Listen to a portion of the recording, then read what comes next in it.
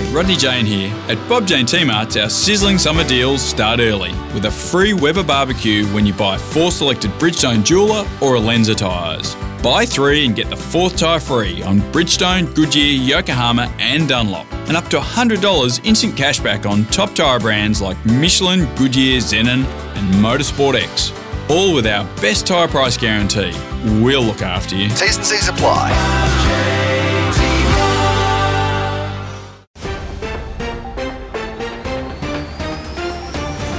This is Parked Up Plus, the place of pace for motor racing news thanks to Race Fuels.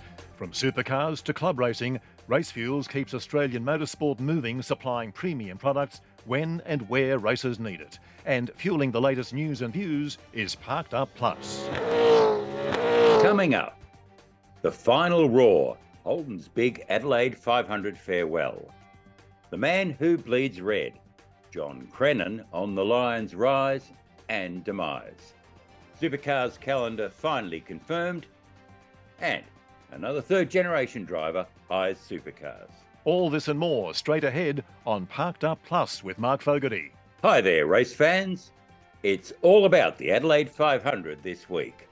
The popular street race event is back, restored as promised by the South Australian Labor government with a new long-term deal. The Adelaide 500 is now the supercars season ender, echoing the Parkland Circuit's heyday as the final Formula One race of the year. The event returns by popular demand. It was a major election promise that helped Labor regain power in South Australia. Back after 2 years, the Adelaide 500 marks the end of 2 eras. It's the last appearance in the supercars main game of what started a decade ago as Car of the Future, and it's the final farewell of Holden in top-level racing. First, a look at how eagerly Adelaide is anticipating the return of Supercar's biggest event.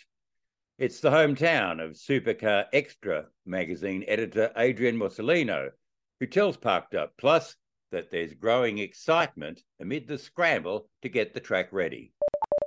Well, it's building and it's definitely been rushed. There's no doubt about that. There wasn't much time between the announcement of the event's return and the actual event date. So, the organisers are the first to admit that they were really hard pressed to make it all happen. And, that's still evident, a week out from the event. So it looks as though it's all going to be ready, but it was definitely a push. 9 months is a big effort to start from scratch. And that's essentially what they were doing. So there's no doubt the track and its facilities will be ready to go. And of course, the track itself has largely been resurfaced. Yeah, absolutely. It's amazing. This time last year, we were debating whether the track was going to be torn up and whether, there was any form of motorsport that was going to come back to that street circuit. So, a lot can happen in a year, especially with the change of government and, new surface. It definitely, having walked through the site, it definitely sort of looks slightly different. Some grandstands are in different places, different sizes. The concert sort of area has gone back to its original location. So it looks and feels like what an Adelaide 500 should, but there will be some adjustments that sort of people, who were there in 2020 will remember. So it should, all be ready to go. And, the resurfacing just adds an extra element of uncertainty, given we should see some new lap record times. And in Adelaide, is excitement building? Is the town looking forward to the big race coming back? It is. I won't lie, there's still some confusion about what's going on. And I just, someone asked me today, why the track's being prepared so early for a race that's meant to be in February. And I think there's still an element of confusion that, for 20 plus years, this event was, at the start of the year and now it's at the end. And I think that this first year is going to sort of have to change some perceptions. And obviously going from the start of the season to the end, it'll be a different dynamic for the drivers and teams and the event itself. So excitement's building. I think people are sort of readjusting to the idea that the event's back. Obviously, it's hard to miss when you're in the city. It's so close to the CBD. So excitement's definitely building. I think the organisers have done well to sort of give an event that looks and feels like an old Adelaide 500. It has the big name concerts. It's got a good support act. But, different dynamic for sure. I'm sure they would have preferred to have a championship on the line, which obviously they don't have. But I think the final event for Holden has added an extra dynamic, and especially in South Australia, sort of where Holden was housed and sort of founded. So it's definitely excitement's building, and I think the biggest thing as well is it's just got clean air this year. There's no conflicting events or arts festivals around it, so it's really the big show in town, which is what an event that size needs. Mussolino also thinks the move to the end of the season will ultimately make the Adelaide 500 even bigger. I think it will. I think once people get used to it, and certainly there's been sort of an emphasis to there's going to be events around the actual race itself. So the end of season gala is going to be in Adelaide on the Monday. So I think it'll work. I think definitely people who come from interstate will see what a difference it makes not to have the sort of arts festivals around at the same time within that same CBD precinct. It'll be that if you're around that area, you're there for the race and the concerts and things like that. So that's what it needs, and that's what the Grand Prix had for all those years. It was the sort of big act in town. So I think it'll work really well. That it's starting to warm up, and it's sort of got that sort of summer feel to it. So all the ingredients are there. Good concert acts, so it should work. It may just take a year or two for people to get used to it because it's such a big change, but it'll definitely work going forward. And if there's a championship on the line moving forward, I think that'll be even better. Overall, Supercar Extra Magazine's Adrian Mussolino reckons the Adelaide 500's festival feel is back. Yeah, it's definitely opening up, and I think we're seeing a sort of the return of the South Australian Motorsport Board. There's more of an emphasis on a motoring and motorsport focused events around the actual race itself. I think when it was sort of run by the Tourism Commission, and which is essentially a branch of the government, it sort of lost that sort of feeling of a motorsport event, and it became had to sort of default into this sort of festival non-motorsport thing. So I think it's good that the focus is back on that, and I think that's reflected in the strength of the support categories to have S5000, for example, given the track's history with open wheelers, to have high powered open wheelers, that's something that they know will appeal to fans. So it seems like they're on track with that. Obviously this year was going to be a big ask to just get it up and running, which they seem to be ready to do. So I think it'll be sort of only onward and upward going forward. Well, it seems like we've been farewelling Holden from supercars for a few years, which of course in various ways we have. But this weekend is the actual end for the Lion in top-level racing, and the final fling for the Commodore nameplate after more than 40 years. At the front line of Holden in racing since the early 1970s was John Crennan, a key player through the Peter Brock days, and then the Holden Racing Team's domination from the mid-90s into the early 2000s. Crennan was a senior Holden sales and marketing executive, poached by British automotive mogul, the late Tom Walkinshaw, to set up Holden Special Vehicles, and who later transformed HRT into a racing powerhouse. No one bleeds red more than Crenno, who's written a soon-to-be-published book on his decades-long alignment with Holden. He tells Pucked Up Plus that this weekend will be, well, something of an anticlimax. Well, I think the sadness has passed. I think we've had a pretty good run at it, and by and large, this horse has now been flogged for its third season since the announcement of the demise of the Holden badge and the Commodore. So look, yes, I know, however, that there are many Holden and Commodore generations of people that love every minute of it, and their emotions and their feelings, particularly as motorsports fans, are still very, very strong. But I suppose I'm a little fatigued, if you like, of the this is the last one of this, and this is the last one of this one, and this is the last one of this one. I know this is the absolute last, but it has been rolling on a little bit like a Blue Hills serial to an extent.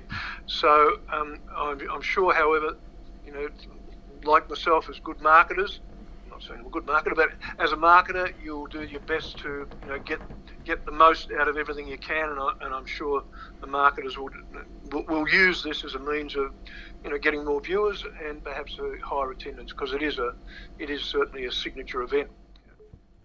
As you say, it has been such a slow death, though that it's almost like they've been rubbing it in. No, look, I think the as it is now called, the GM side of things, I think their intentions are very honourable.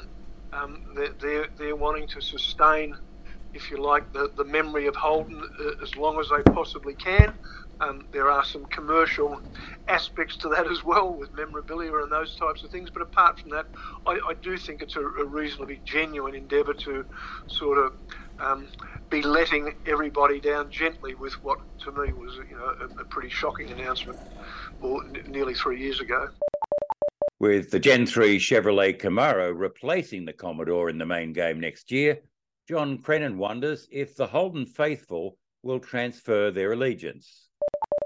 That's the $64 million question. Look, I know I'm old-fashioned and I'm a dinosaur in this business, but I have never lost sight of the fact that there's one reason manufacturers go into motorsport, particularly at the elite end. And I've still been a believer in, why be in it unless you can win on Sunday and sell on Monday? So, with the last 3 years of a Commodore and a Holden that was not possible to be purchased on a showroom floor, and next year with a participant in Camaro, which I think is a sensational looking thing, and it's sort of one of my all-time great sort of admired cars for its just on-road looks. But the fact that it's not available in Australia, and the Mustangs are minimal volume, it's not something that you sort of are saying, boy, this is going to have a massive impact on the automotive industry. So on the other hand, they're two terrific brands, but without any relativity, or very, very little relativity to the showroom.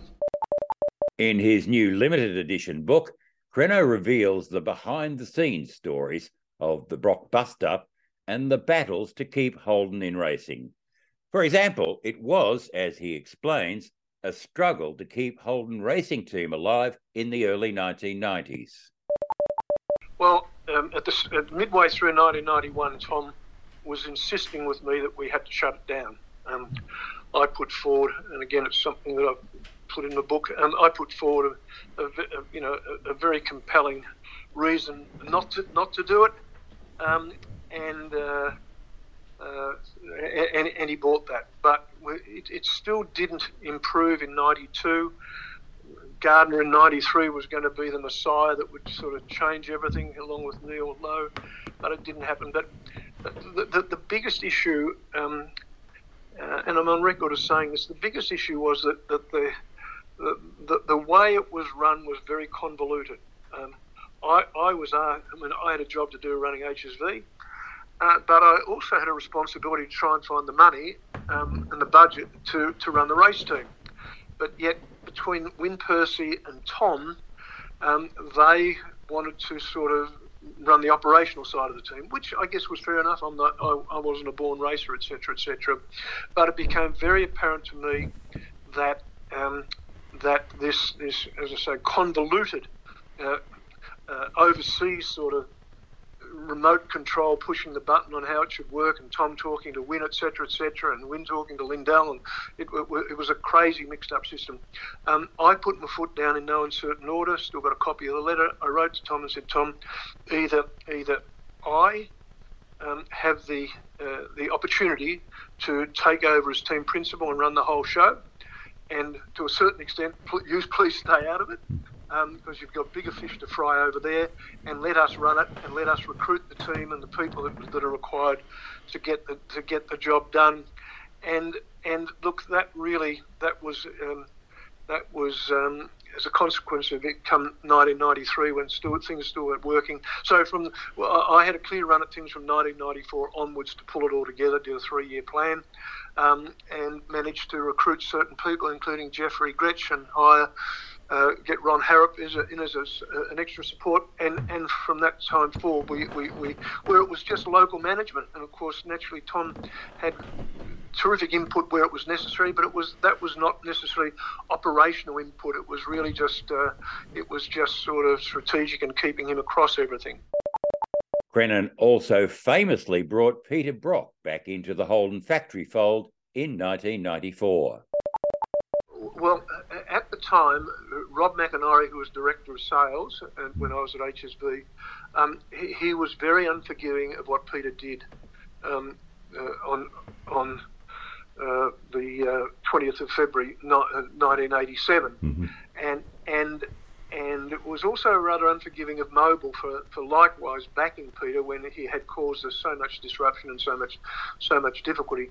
Rob got transferred to Saab, and I had a very serendipitous meeting with Peter in the car park at Bathurst after that, and we both said, hey, look, a lot of your strengths are our weaknesses, a lot of your weaknesses are our strengths, why don't we have a chat? We met that night in the motel room. At the same time, David Mattingly at Mobil, at the Mattingly agency, was handling the Mobil account.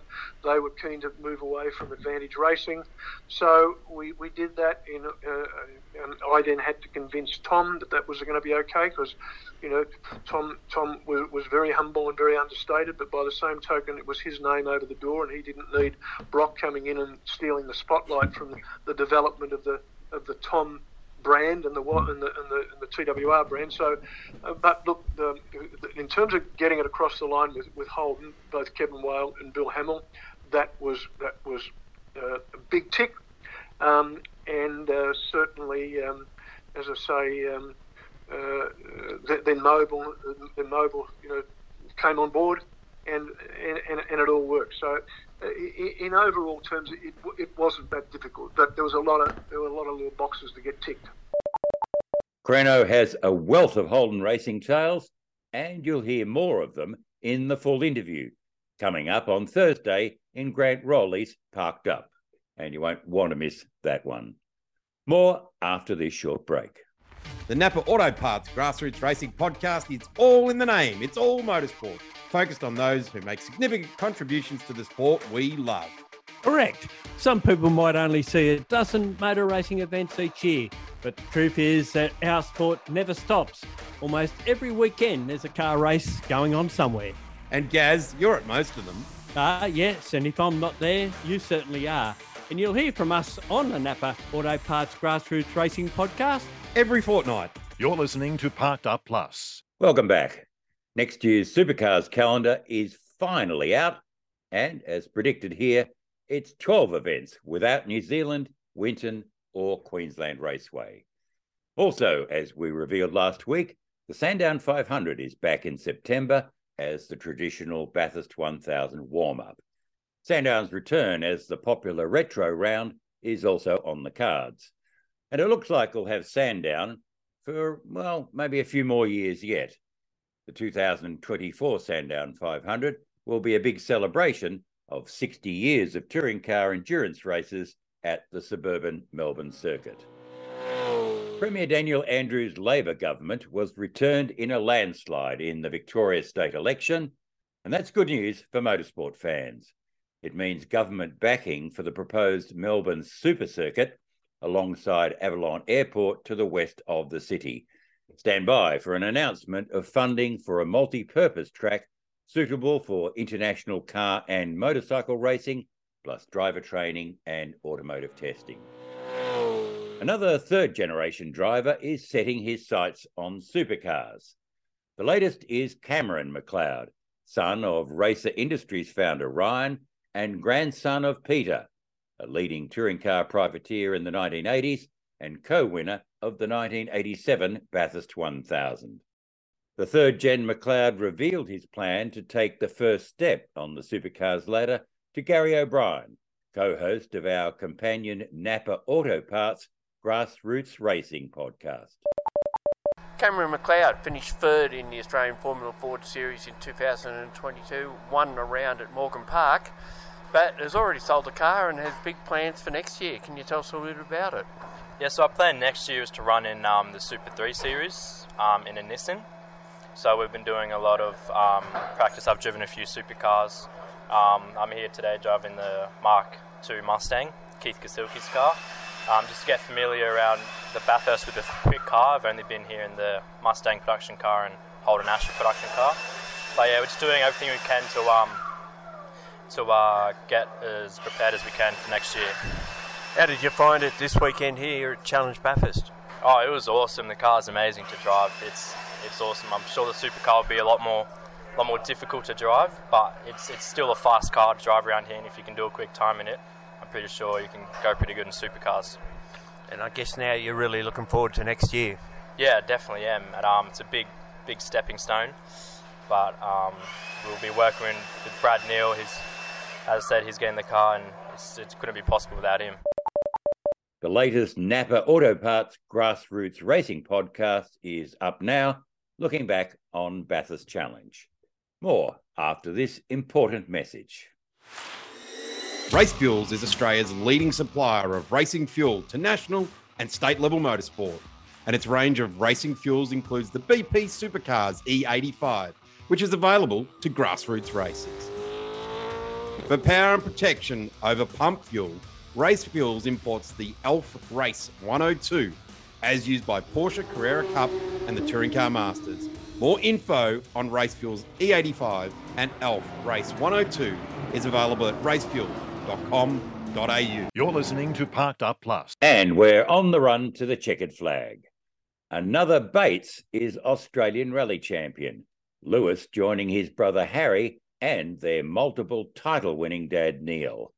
Lewis Bates and co-driver Anthony McLaughlin snatched the title in a dramatic finish to the Supercheap Auto Coffs Coast Rally. That headlines Grant Rowley's roundup of the weekend's racing, thanks to our partner, Bob Jane Teamer. 3 significant domestic motorsport championships came to a close over the weekend with Porsche Michelin Sprint Challenge Australia, Motorcycle Insurance Australian Superbike Championship presented by Motul, and the RSCA Safety Motorsport Australia Rally Championship, all concluding a busy end to the 2022 motorsport season. In the second tier one-make Porsche Sprint Challenge, Thomas Sargent played a cool hand to claim the title at Phillip Island. Sargent finished second in the 2 races that saw out their duration, behind Kiwi star Ryan Wood, ensuring Sargent and CHE Racing the title. Race 2 was red flagged and ultimately cancelled after an incident damaged a tyre wall. It was a strong season for Sargent, who finished every race inside the top 2, and this adds to his Australian Formula Ford crown from last year. In the Australian Superbikes, Mike Jones sealed his 3rd title at the Bend Motorsport Park over the weekend. Jones beat Australian MotoGP star Jack Miller to pole and secured the crown with a 6th place finish in race 1. It was Yamaha's first local crown since 2007, and Jones capped off his season with victory in race 2. In the Australian Rally Championship, another Bates added their name to the title, with Lewis Bates and co-driver Anthony McLaughlin claiming the crown. Former champion and brother Harry Bates was the only driver with a chance of beating Lewis to the championship. However, a crash meant that Lewis was able to cruise to the crown. And offshore, the Extreme E came to a close in Uruguay, with rally legend Sebastian Loeb and Cristina Gutierrez clinching the crown. Reigning champion Aussie Molly Taylor finished in 5th place in Uruguay, and despite contesting just 2 rounds, finished the title in 15th place. That's the racing news from home and abroad. My name is Grant Rowley, reporting for Parked Up Plus, with thanks to our friends at Bob Jane T-Marts. And to all of our listeners, enjoy the return of the Adelaide 500 this weekend. Thanks, Grant. And that's it for now. Back this time next week with the latest news and views on what's happening in motorsport. In the meantime, tune in to Parked Up with Grant Rowley on Thursday, featuring the full revealing interview with Holden heavy hitter John Crennan. I'm Mark Fogarty. Thanks for listening. You've just listened to another Network R production.